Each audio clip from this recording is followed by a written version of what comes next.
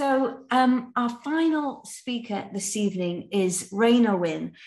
She is the author of The Salt Path, which charted her extraordinary and uplifting journey around the Southwest Coastal Path as she battled with homelessness and financial insecurity. The book spent 80 weeks in the Sunday Times bestseller charts and has inspired millions with its tale of the power of nature to heal and resilience and really the human spirit to endure. Her new book is called The Wild Silence, and it's about the challenge of rewilding a Cornish farm. And we are very, very excited that she's with us after completing a 1,000-mile walk.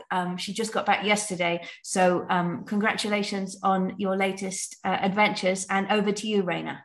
Oh, thanks, Daisy, and lovely to be here, and great to chat to everyone. As Daisy said, I've just got back from a 1,000-mile walk. Well, somewhere around about 1,000 miles. We started walking, my husband Moth and myself, from Cape Wrath in the northwest corner of Scotland, and just arrived back in Cornwall late yesterday. So I'm very unprepared for this. I really wasn't really sure what it entailed until I started listening to the other panellists. So I'm going to just tell you a few things about my books. That might be the easiest way to go about this.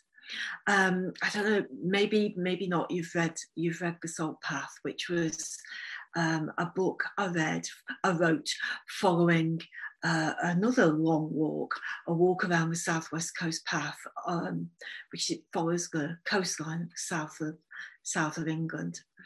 But it's probably better to go back a little bit further to explain what that book was about. It sort of originated from a really awful week in our lives, a week when just about everything fell apart. My husband Moth and myself had been together since we were teenagers. And when we were around about 30, we'd bought a property in the hills, and it was like a dream home, a place that we put 20 years of time and effort and money into.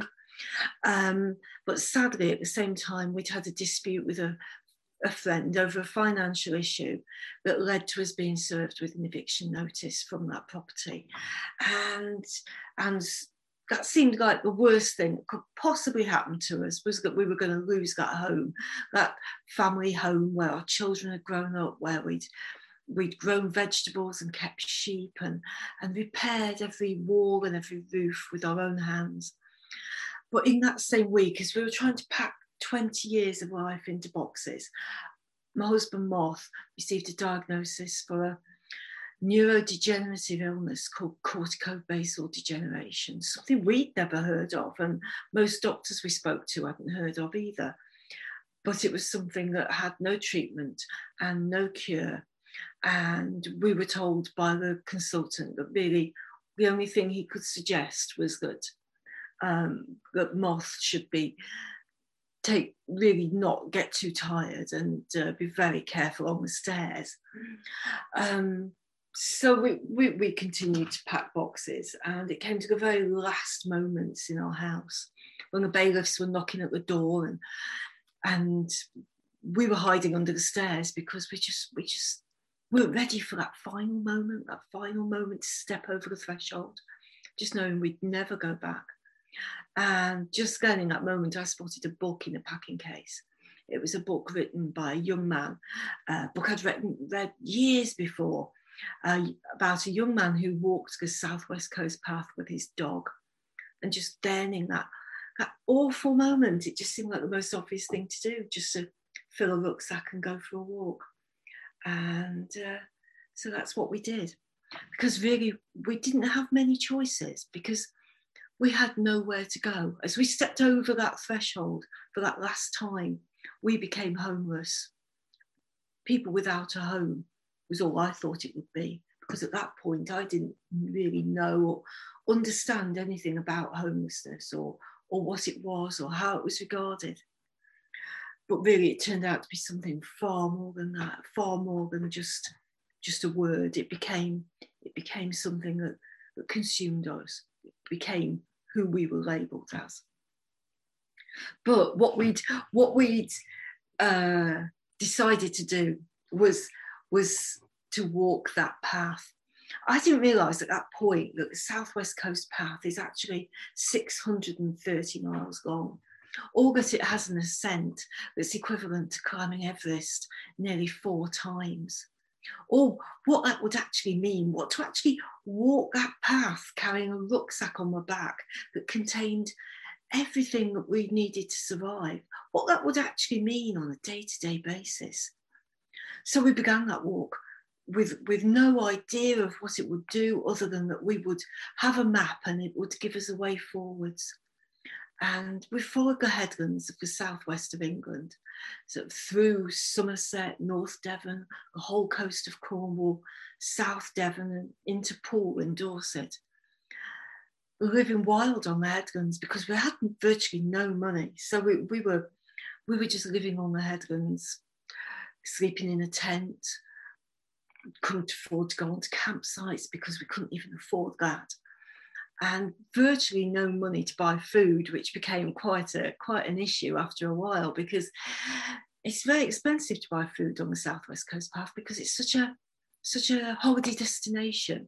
So we did find that we were living mainly on dried packet noodles, which really can wear a bit thin after a while, especially when that's all we've eaten for a week. It really came to such a head with the food crisis as we were walking that after about 200 miles, we really did run out of money, and we ran out of food. And we woke up one day and all we had left was one wine gum in my pocket, a wine gum that was stuck with hair and dust out of the pocket. And I'll never forget that morning as we cut it in half and had half a hairy wine gum each, that we thought we might not actually even survive that walk. But we did, we did. And it changed our lives in ways that we couldn't possibly have imagined. And we went on to actually find accommodation after that walk ended. We did find accommodation, and we moved into a house, into a property, back under a roof. And we thought that we had everything that we needed, and that life would actually just fall into place and it would all be easy. But what we didn't realise was that the scars of that walk were still with us, and that we would carry those always, and that the prejudice and preconceptions that we'd met as homeless people wouldn't leave us, and that the ability to trust people again would be a really hard-won battle.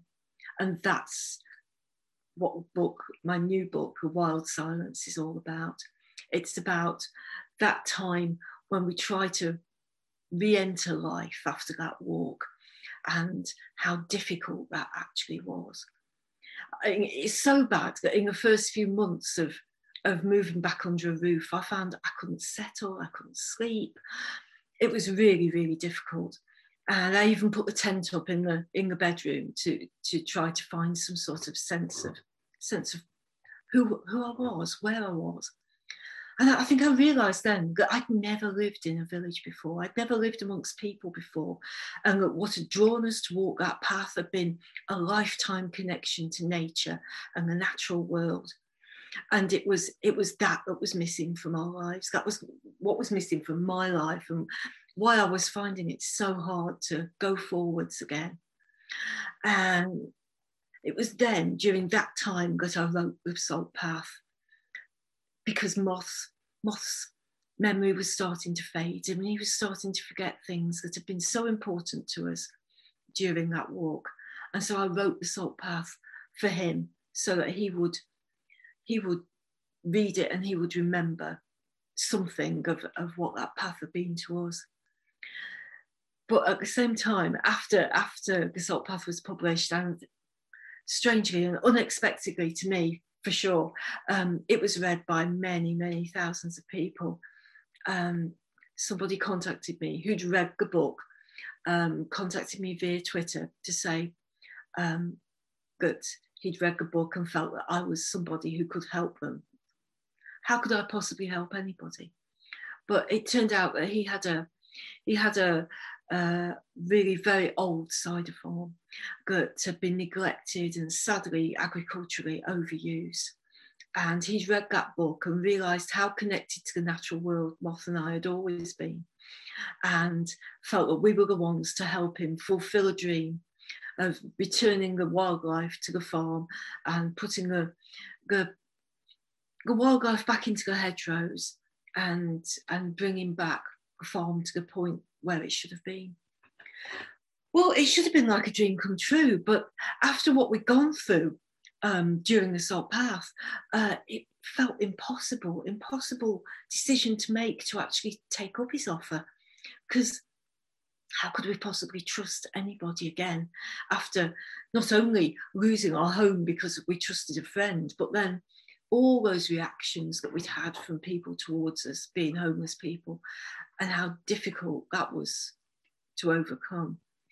But eventually the draw of time spent in the natural world and being able to be just out in the environment all the time became too much, and we took up his offer and came to the farm. And now it's a few years on from that point, and those fields where there was hardly any wildflowers or hardly any wildlife have started to change.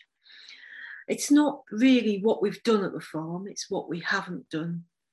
What we have done is to take away all that agricultural detritus. What we haven't done is to put on lots of chemical inputs or heavily overgraze the land. And really it's allowed the land to fall back into its natural rhythm. And in doing so, the hedgerows have filled with fruit, and the wildlife has come back. There are birds here, there are insects here that certainly weren't here when we first came. And it's strange to reflect on that, and again in respect of Moth's health and the way it changed while we were walking that coast path. How at the beginning he could barely put his coat on without help. But after about 200 miles of living on those headlands and walking every day, he actually had regained his strength and mobility and clarity of thought that we'd been told was absolutely impossible, because we'd been told that illness was a one-way street, and for the majority of people diagnosed with it, that's what it is. But it wasn't for him, because that path changed. And there's something strange really when you reflect on the comparison between that change in his health and the way the health of this farm has changed, because we've allowed the farm to return to its natural state, and in doing so its health has revived almost as if it was a tap just being waiting to be switched on. And I think there's something to be learnt there, that interactivity between man and nature and man. We put Moth into his natural state there on those headlands, walking every day as we did, and his health returned. And then here at the farm, its health has returned. So when Moth's health really did start to deteriorate quite badly, as it had done over the last winter, we decided we really had to go for another walk. And so we set off on our epic adventure from the northwest of Scotland. And it has turned out to be the most life-changing event, I think, as much so as the Salt Path. We've been through every weather and met so many different people living different lives. And now at the end of that, from Moth's health being at its worst, it's now better than it has been for years, better than it was at the end of the Salt Path. And so I think we've all really to take from that as any sort of feeling of what I've learned from that. I think it's that we're not part of this natural world as observers of it. We're not here watching it and recording what happens. We are part of the natural world. We are the natural world. And whatever happens to it, happens to us too. And if we don't find a way to connect ourselves to that natural world and realise the relevance of saving it, then we're not actually realising that it's not just that we're saving ourselves too, because we are the natural world. And I think that's the biggest lesson that we all have to learn right now, is we're not observers.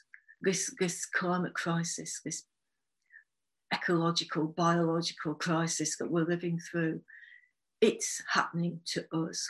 It's not just happening to the birds in the hedgerows, it's all of us. So here we are. Let's try and go on. Thanks, Daisy. Raina, thank you so much for being with us. That was such an extraordinary and beautiful story, and such a wonderful way to end this evening.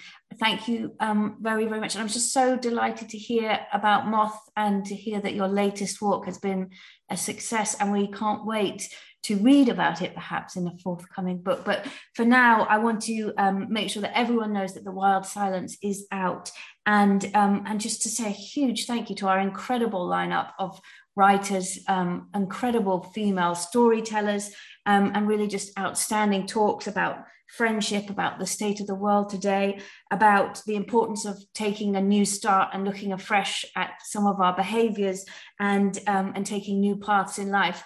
It has been a fantastic evening, and we are really, really honoured and delighted to have had you all with us. So the books are out now.